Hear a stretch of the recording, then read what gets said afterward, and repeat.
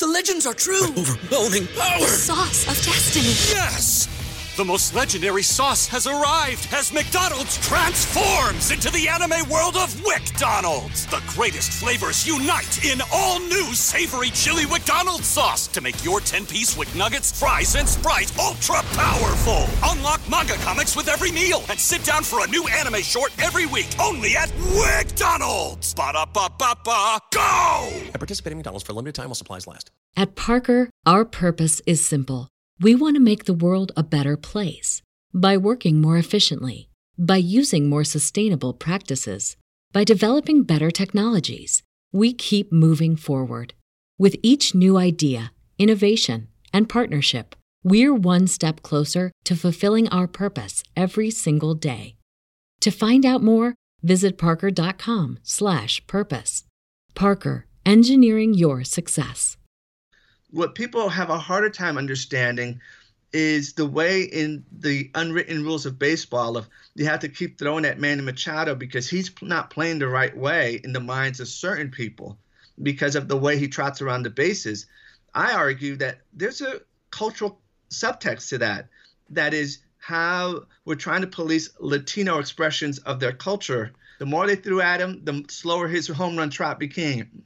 And that was a kind of an inside the game dynamic going on that most people don't see. But a number of us Latinos, like, I see what's going on.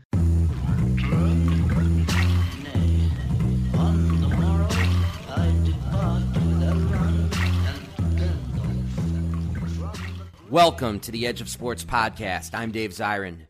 This week, we speak to author, professor of history, and editor-in-chief of La Vida Baseball, Adrian Burgos, who was at the All-Star Game in Miami last week. And my goodness, does he have a story about the Latino current that was running through that game. Also, I've got some choice words for the Palm Beach Gardens Police Department regarding their treatment of the great Venus Williams. I also got a Just Stand Up and Just Sit Your Ass Down award that you do not want to miss. I got a Kaepernick watch about what he did on July 4th, Independence Day. And lastly, I got a new segment on books I'm reading. I was going to call it Edge of Books or Books on the Edge, but I think I'm just going to call it Books I'm Reading.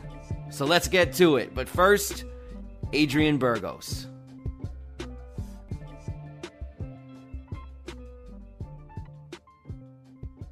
So before I ask anything, Adrian, can you explain to our audience what La Vida Baseball is? La Vida Baseball is a digital magazine that is very much a 21st century approach to how to get media in terms of gauging players, gauging fans about the culture of Latino baseball. So it's not just what happens on the diamond. It's about life on the road. It's about music. It's about culture in terms of the food. And it really tries to take us inside of the world of the Latino ball player and to the fans as well. That's fantastic, and we're going to get more into that a little bit later in the interview. But let's take us to this All-Star game, which I had just a blast watching last week. Talk to us a little bit. You wrote about this beautifully in an article that we'll send out concurrent with the podcast. But talk to us a little bit about what you saw as the Latino current running through the 2017 All-Star game. It was amazing for me from the pregame honoring the Latino Hall of Famers and seeing, video vignettes to the Latinos who had played in the Negro Leagues, through the players right in front of us, Juan Marichal and Orlando Cepeda, the hometown, Tony Perez, and then that Pudge moment was pretty spectacular.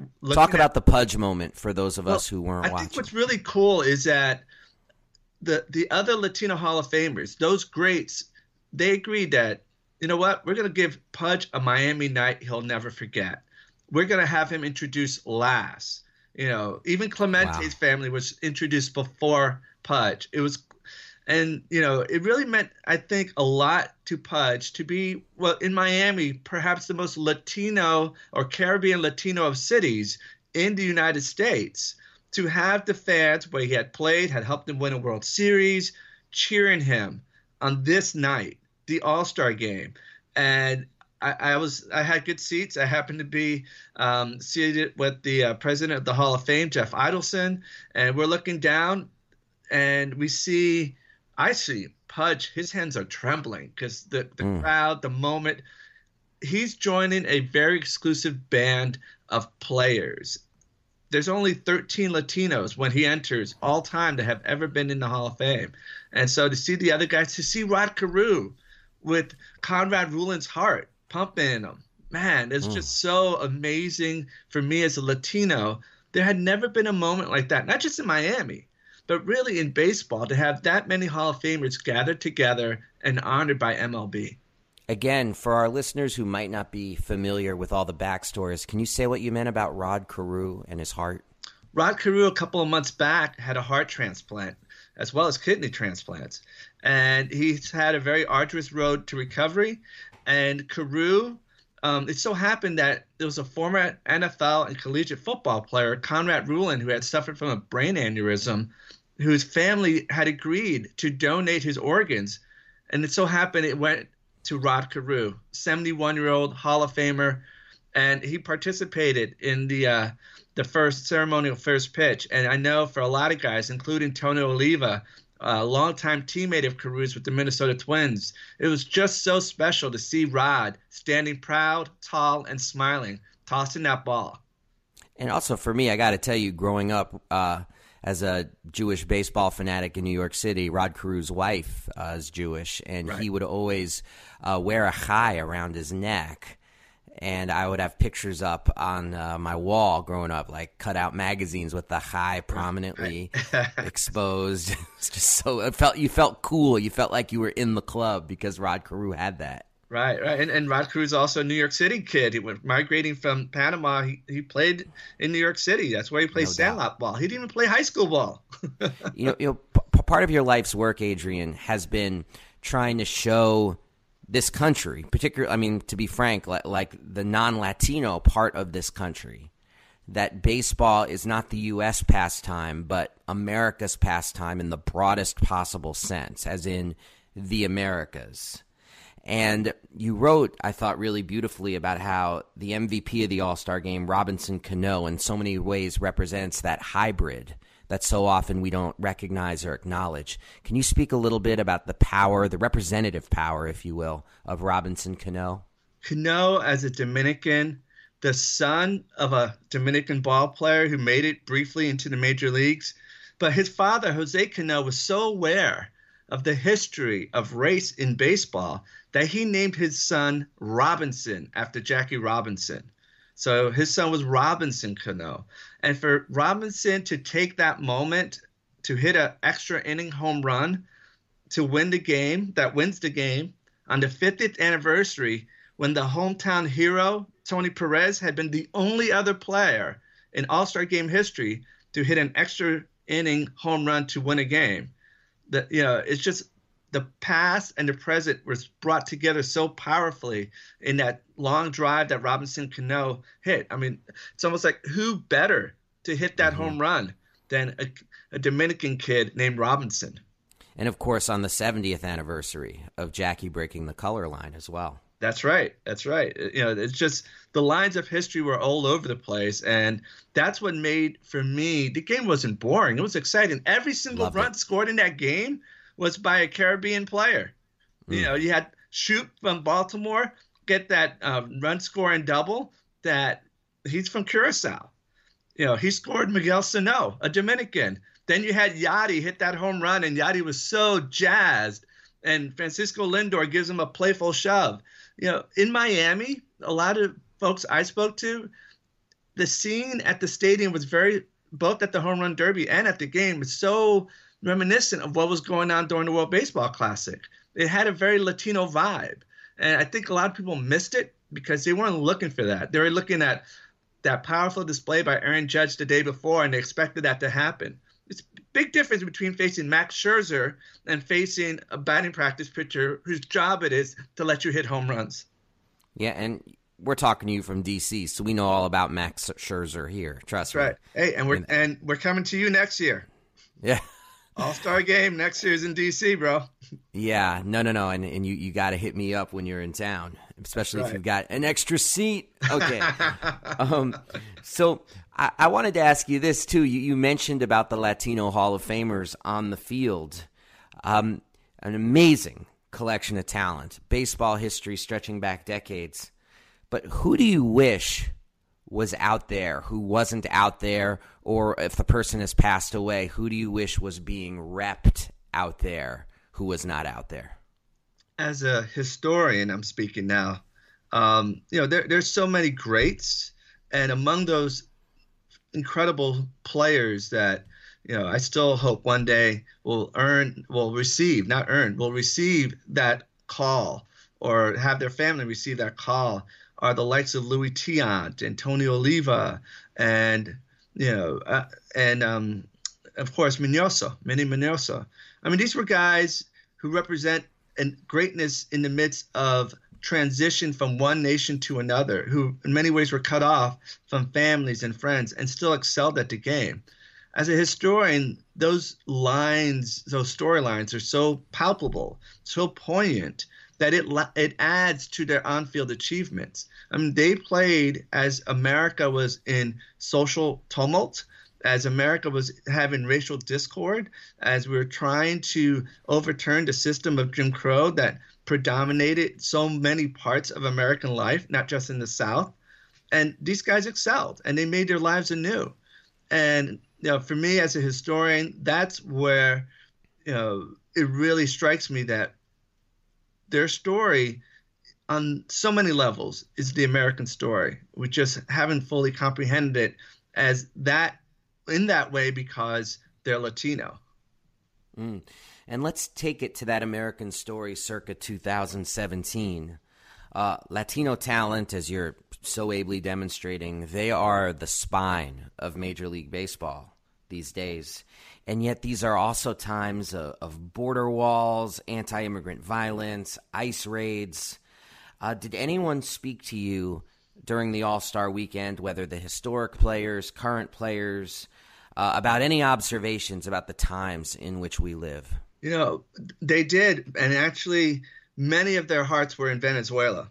Miguel Cabrera and our executive editor, Clemson Smith Muniz, wrote an article about it, about Miguel Cabrera going to Instastory and talking about the violence that's going on in Venezuela, the protection money that he has been paying to protect his family, his parents, from attack. And Luis Aparicio sent a social media message saying, what a great honor to be acknowledged by MLB, but as my country is in tumult, I cannot, and the youth of our country are being killed by the government, I cannot come to join the celebration. And that's what really people were talking about, that, they're very concerned about Venezuela, and in particular that many in the United States are unaware that Venezuela is deep on the minds and hearts of the stars like Cabrera, the players like Francisco Cervelli, and even guys like Gorkys Hernandez, and who are just making it into the majors and establishing a big league career. I worry on a certain level about what might be happening with the Venezuelan players. Might be similar to what happened to the Cuban players, where they have to make a really hard decision about, do I continue my career in the U.S.? Do I go back home and seek a different path of democracy there? It's a very perilous moment in Venezuela, and that's what the guys were talking about. Nothing about Trump or immigration laws in the States? Was that more muted? I think it was more muted on the level that we're in Miami, and there are so many of us Latinos there. And they were very much focused on, that MLB was giving them a moment of celebration, of acknowledgement. And so behind the scenes, once in a while, they're like, they noted to me in personal conversations that, what a time are we living in with President Trump and what's going on in Venezuela. But so many of them, and I'm writing a piece about this as well, we're so happy just to be together again. Bert Campaneris greeting a 90-year-old Choli Naranjo that most people don't even know as a ball player, and Campy going up and shaking his hand reverently. And it's like, those moments don't happen often for these players. And so they were reunited. It was like a family reunion for many of them, and they just really relished that moment. And what are your impressions, Adrian, as a historian, about the contradictions that exist today between this all-American sport, America's pastime, dependent on the very people we're seeing so demonized from the top of this society? I mean, is it similar to any other time in history, or at least since the colorist line has been broken in terms of Latino players being allowed to play in Major League Baseball? Because as you've written so ably, of course, white Latino players found a place in Major League Baseball before 1947. But so if you could give us, what is your sense about 2017? How fraught is it for the Latino player?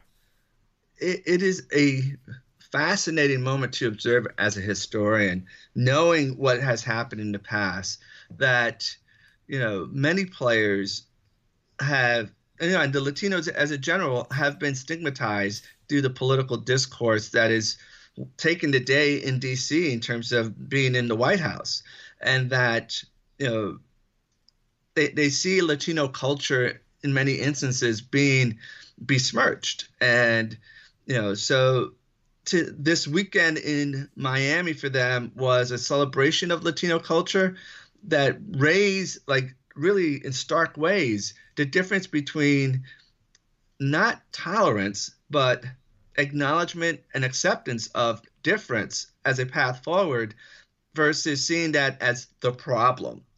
Or the threat.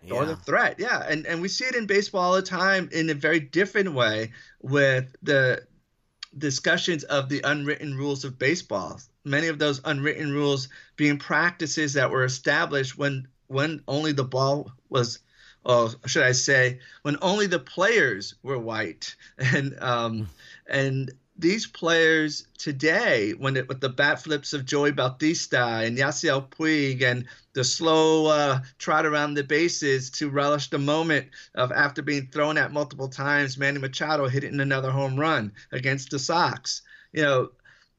People, there's a subtext to all that. And that subtext is about, is America's game going to expand itself and accept that multiplicity of baseball cultures? Cubans have been playing baseball since the 1860s. Dominicans and Puerto Ricans since the 1890s, since the early 1890s. This is not a recent game for us. Mexicans have been playing baseball since the 1870s and 80s as well. So this is not a recent phenomena. It's a culture that has been developed in these places. And baseball should be a celebration of all those things, not a site of nationalism that marks one group as the threat and accepts the other. And it's not, it's based merely on this notion of the unwritten rules, or, it's who signs your paycheck.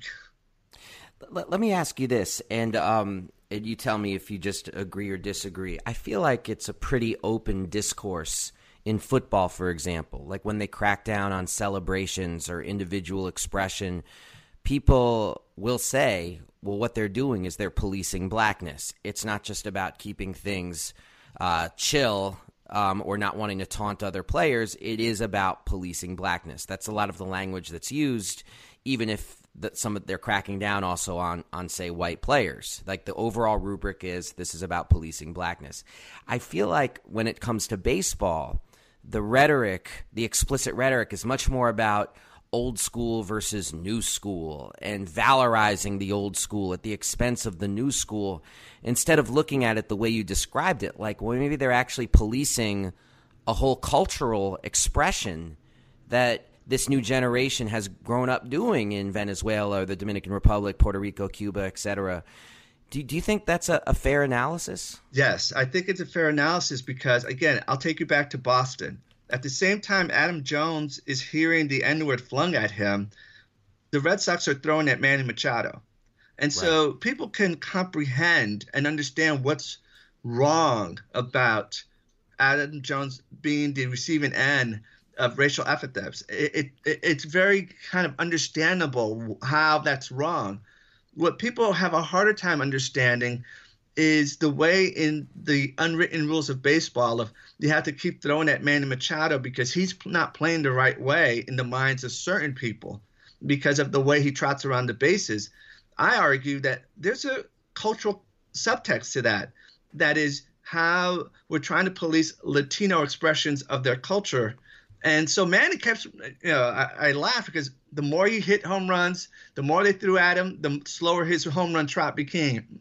And that was a kind of an inside the game dynamic going on that most people don't see. But a number of us Latinos, like, I see what's going on. It's about this.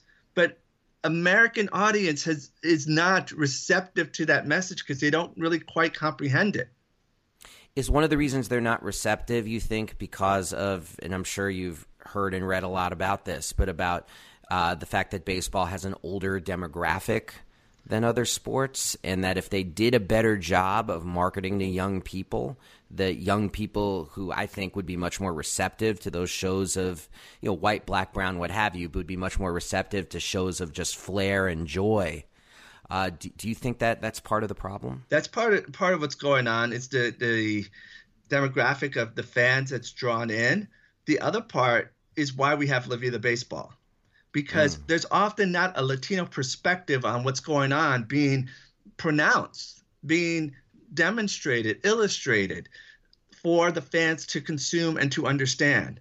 A lot of the sports writers are still, well, first of all, are not Latino. And they're presenting it in the ways that they grew up with the game, and they're unable to, in most instances, to communicate with the players themselves in Spanish.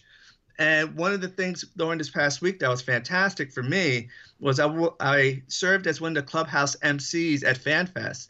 And you would have a ball player come up. I would have Jose Cardenal and Bobby Ramos, and I would tell them, en inglés or en español, in English or in Spanish, you tell your story and I'll translate. Or I have Paul Casanova up here, or I'll have Louis Tiant.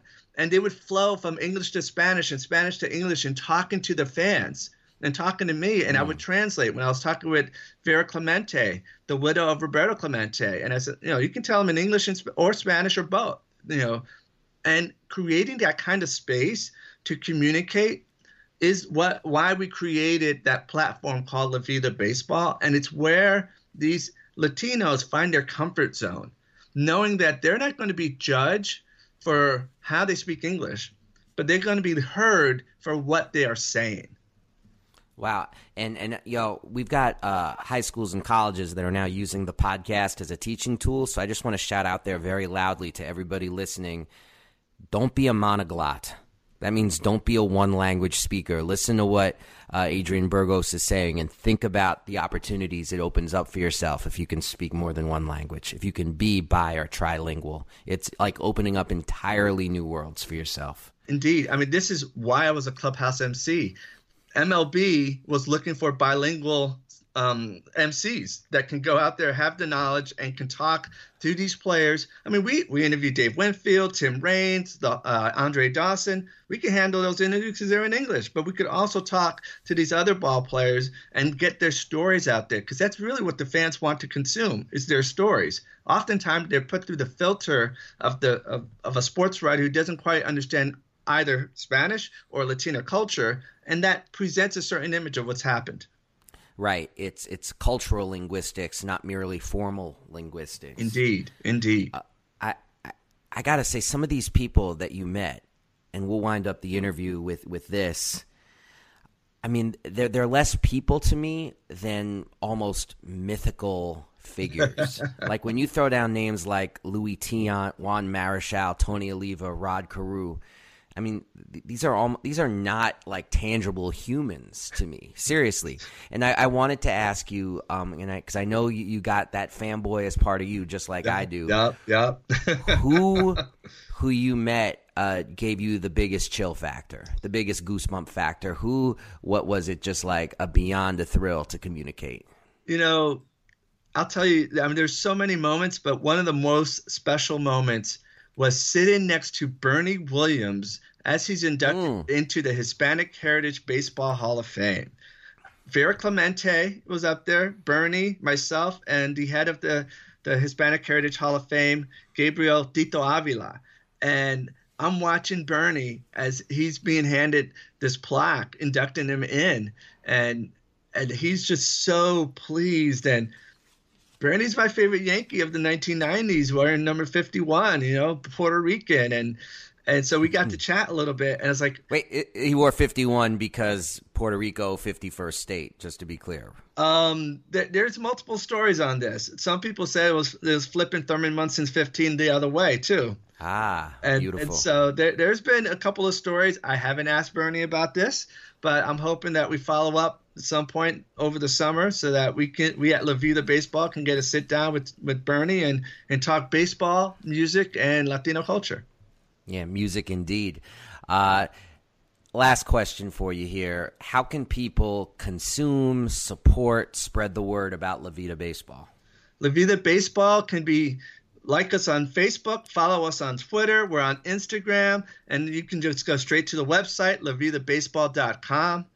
It's been going strong. We're really proud of the product that we're putting out there because it is from a Latino perspective, and it's original content coming from us to you. And we always ask this of all our guests. What music would you like your intro and outro to be? What music are you feeling these days? Should we just play some Bernie Williams classical guitar? What do you think? Actually, Gente de Zona, there's a song that this group plays about Miami. I think it's the right beat. And that's what I think is the rhythm of what happened in Miami. Fantastic. Hey, Adrian Burgos, thank you so much for joining us on the Edge of Sports podcast. La Vida Baseball. We'll be spreading the word. Thanks so much, my friend. Thanks for having me on. Tremendous. That was Adrian Burgos. And now a quick word from The Nation magazine.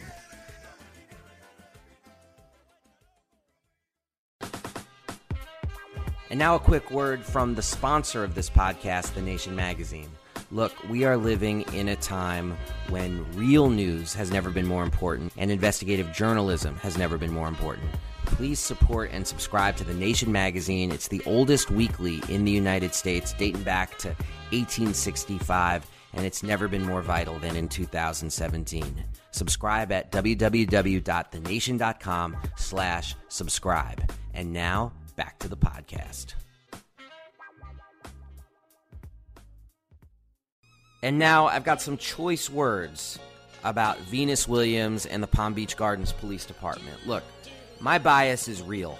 I will admit that when it comes to tennis legends Venus and Serena Williams, they have never been just athletes to me that I've merely liked or admired, but people that I and many others have felt an imperative to defend against detractors, ignoramuses, and dime store bigots. The reasons are obvious. There were once two black teenagers from the public courts of Compton treated with contempt of both a race and class variety by their sport, and they not only survived, but thrived.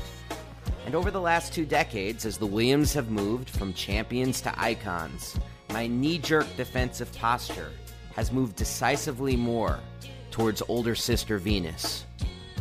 And those reasons should be obvious as well.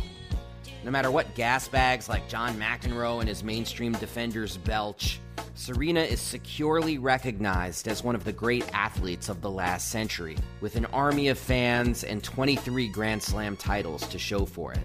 But Venus, at 37, still bludgeoning opponents half her age, has not won a Grand Slam title since 2008.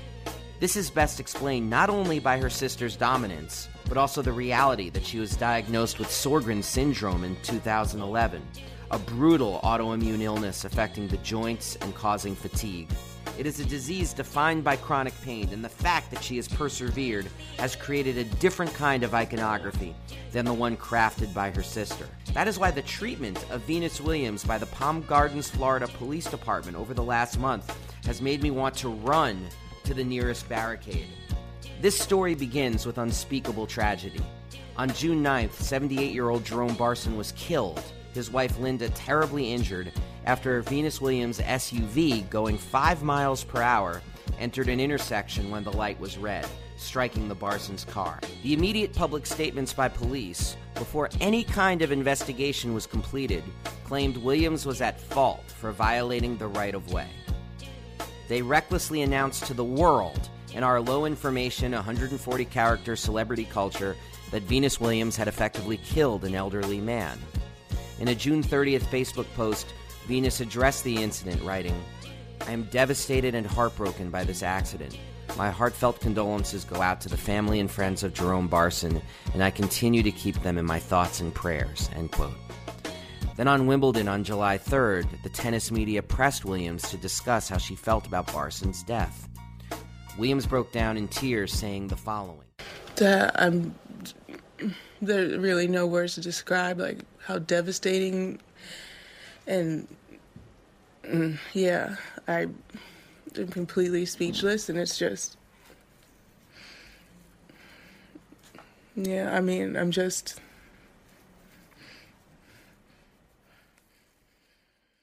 Then she put her head in her hands and left the podium before returning, a hybrid of frayed nerves and steely resolve, to complete the interview. After all of this, the Palm Beach Gardens police finally issued a statement basically saying, "Whoops." Now, while the investigation is still ongoing, police now say that Williams was driving lawfully in the intersection, which video released by TMZ appears to confirm.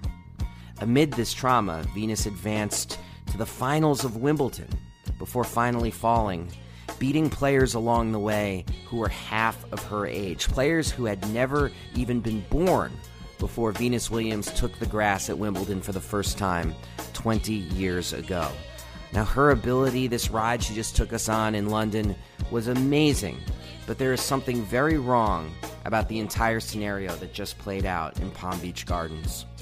For police to state publicly that Venus was responsible for this death in advance of the facts is a gross dereliction of duty by the department. Palm Beach Gardens is a place of gated communities, luxury golf courses, and wealth. Both Williams sisters call it home, and it is difficult to imagine a scenario where another high-profile Palm Beach Gardens resident, like, say, pro golf star Rory McIlroy, would be treated in such a way. This isn't about Venus Williams deserving better. It's about how police departments treat black women in this country. Even living in one of the Palm Beach Gardens gated communities does not offer sanctuary. It will be more than understandable if Venus Williams just wants to get on with her life and put this ordeal behind her. But if she attempts to publicly challenge how the Palm Beach Gardens police handled this case, she won't be walking alone.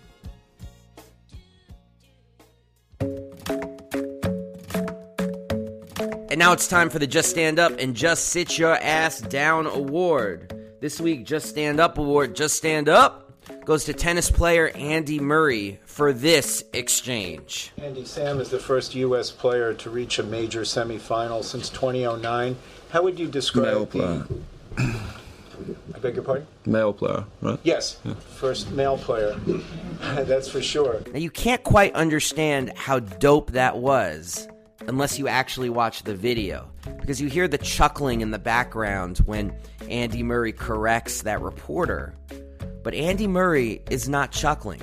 He is staring daggers through this guy. And I think my favorite part was, after it happened, his mother Judy tweeted proudly, "That's my boy."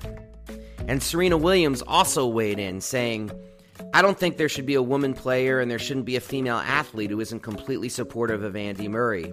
He has spoken up for women's issues and women's rights, especially in tennis, for forever. And he does it again, you know? That's who he is and one of the things we love about him," end quote. And when I did a deeper dive into this, I found, sure enough, as Serena said, that this was not a one-shot for Andy Murray, but there are whole listicles out there, listicles of the quote-unquote 11 times in various contexts Andy Murray has called out sexism, end quote. So that's remarkable, particularly in this John McEnroe-infused tennis climate of 2017. So that's your Just Stand Up to Andy Murray.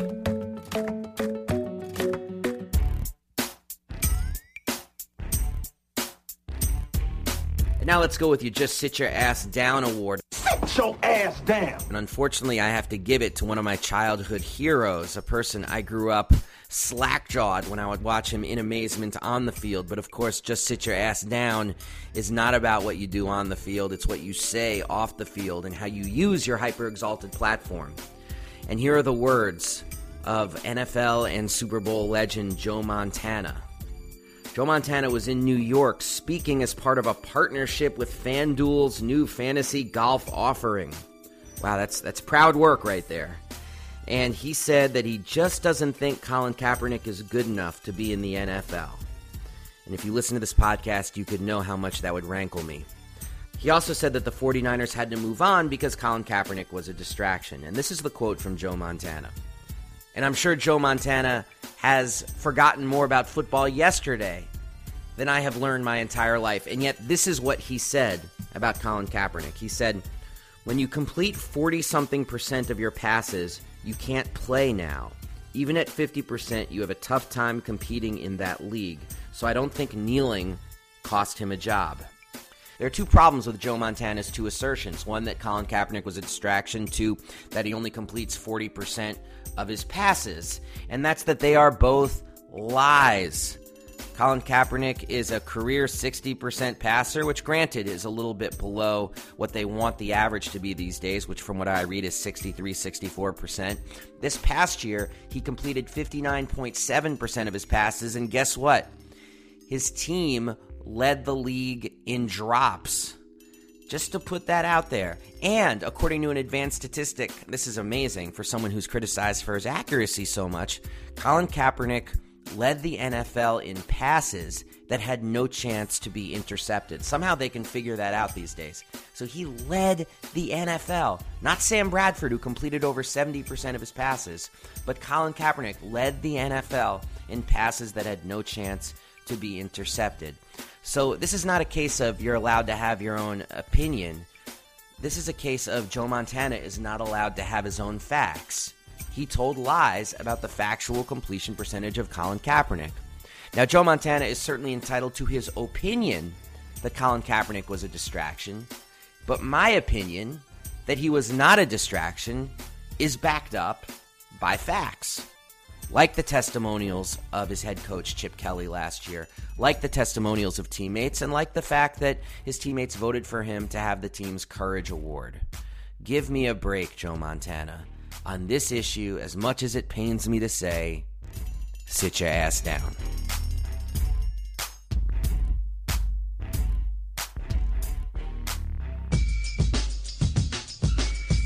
And hey, speaking of Colin Kaepernick, now we have time for Kaepernick Watch. We took last week off from doing the Edge of Sports podcast, so this is a little bit behind the news cycle, but I gotta give a shout out to what Colin Kaepernick did on July 4th, Independence Day. While folks here in the United States was celebrating this country's independence by blowing up a small part of it, Colin Kaepernick went to Ghana. And he wrote, "How can we truly celebrate independence on a day that intentionally robbed our ancestors of theirs? To find my independence, I went home." Kaepernick then followed this up with a lengthier video on Instagram that showed him going to the Kwame Nkrumah Mausoleum in Ghana, visiting a local hospital, going to Egypt where he was joined by his former 49ers teammate Marquise Goodwin. Remember how much his teammates didn't like him? Yeah, thanks Joe Montana. And I gotta say, it was just another example to me about how Colin Kaepernick, more than any public figure I can possibly remember, both through the anthem protests, his words, and now this trip on July 4th, is really putting the ethics of patriotism on trial and for public discussion. And honestly, in the era of Trump, in the era of unending war post 9/11 that's been going on now damn near almost 2 decades, it could not have happened soon enough. In an era where Bill Belichick wears t-shirts, sleeveless tees on the beach that show U.S. soldiers biting people in Arab garb while armed with machine guns, and he gets praised for it as a quote-unquote true patriot, as was written in the Boston Herald. We really should treasure athletes like Colin Kaepernick, who are choosing to not be stupid. And now a quick word from the second best podcast sponsored by The Nation magazine, Start Making Sense, hosted by John Wiener. Sincerely, this has quickly advanced in my pods to number 1, or sometimes number 2, depending on what the dollop is doing. But either way, absolutely love Start Making Sense. They have the most interesting guests, the most interesting conversation.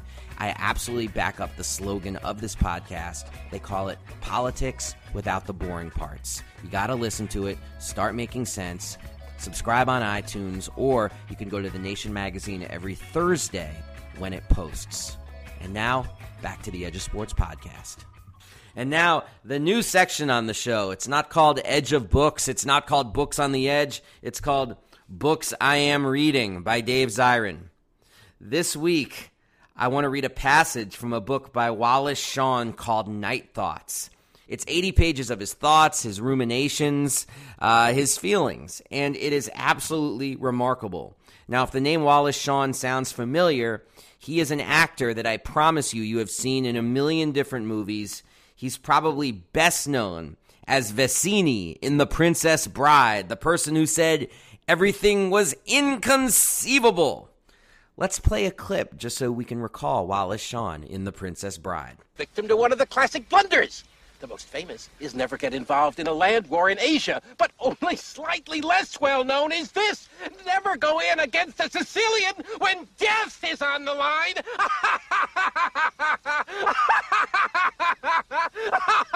Yes, never go in against a Sicilian when death is on the line. And now, a section from Night Thoughts. Not long ago, I visited some wealthy friends. A young husband and wife who'd employed the same housekeeper for several years. The housekeeper was a warm, friendly, and sensible woman. She took care of the children, did some cleaning and cooking, and I too had known her for quite a while, and always called her by her first name. She had worked for the husband before he was married, and when she and the husband chatted and joked together, I could see all the husband's customary tension falling away. He basked in the affection and the intimacy of this relationship they had. It was easy for him because he knew where they stood. The relationship's terms had been settled long ago.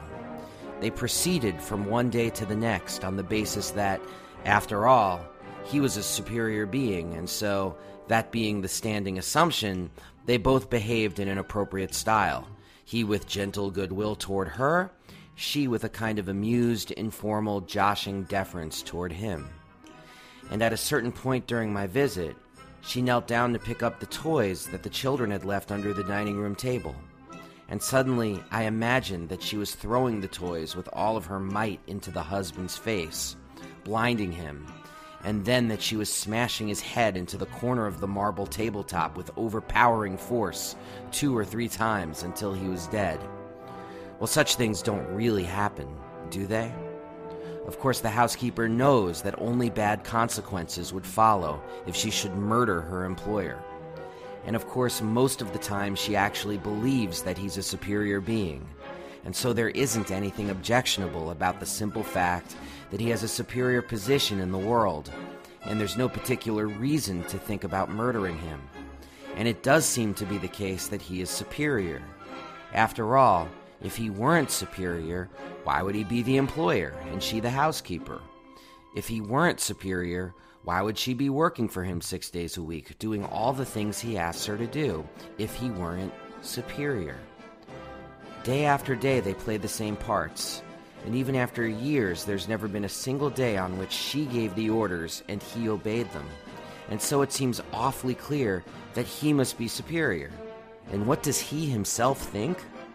Well, he's much too refined to say this out loud, but yes, he secretly thinks that he does possess some special hidden merit, something deep inside him that does make him superior, something perhaps reflected in his way of speaking, his accent, the fact that he excelled in certain subjects at school, his ability to work so seriously at his desk. And he has a good idea of how a superior person would walk and dress and behave. And so he acts that way. He actually impersonates a superior being every moment of his waking life. But of course, at the same time, he's well aware that he's a total fake. He's a fraud, an imposter. What can one say? One has to marvel at the amazing ability of the human mind to accept and contain at the same time 2 entirely contradictory propositions.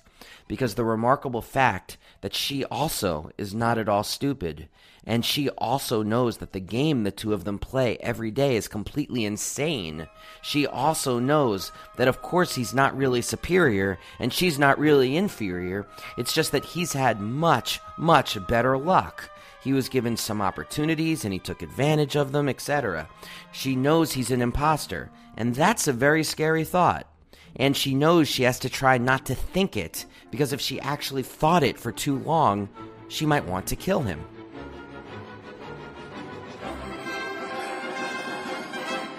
Which is exactly what she doesn't want to do.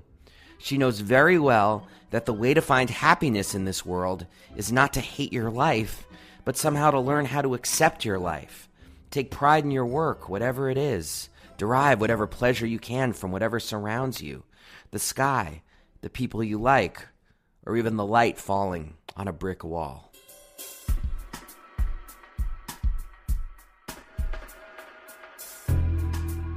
Well, that's all this week from the Edge of Sports podcast. As always, thank you to my co-producers, Dan Baker and David Tigaboo. Thank you for everyone out there listening to the show. If you like the Edge of Sports podcast, please go to iTunes. Please go to Stitcher. Please go to your podcast app of choice.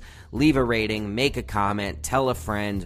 All of that makes a huge difference and has made a huge difference. If you're a teacher out there and you want to use the podcast as an educational tool, hit me up on Twitter at Edge of Sports or through the Edge of Sports podcast Twitter feed at Edge of Sports Pod, and talk to me about Skyping into your classroom. I love talking to young people about the work we do on the podcast. Thank you so much to Nation Magazine for sponsoring this show. Thank you to everybody out there listening. You can always listen to back issues of the podcast. I love calling them back issues at edgeofsportspodcast.com. For Dan Baker and David Tigaboo, I'm Dave Zirin. We are out of here. Stay frosty, everybody. Peace.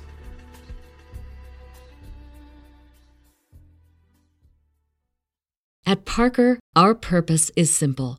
We want to make the world a better place by working more efficiently, by using more sustainable practices, by developing better technologies. We keep moving forward. With each new idea, innovation, and partnership, we're one step closer to fulfilling our purpose every single day. To find out more, visit parker.com/purpose. Parker, engineering your success. What's so special about Hero Bread's soft, fluffy, and delicious breads, buns, and tortillas? Hero Bread serves up 0 to 1 grams of net carbs, 5 to 11 grams of protein, and high fiber in every delicious serving. Made with natural ingredients, Hero Bread supports gut health, promotes weight management, and helps maintain blood sugar. Hero also drops other limited edition ultra-low net carb goodies like rich, flaky croissants and buttery brioche slider rolls. Head to hero.co to shop today.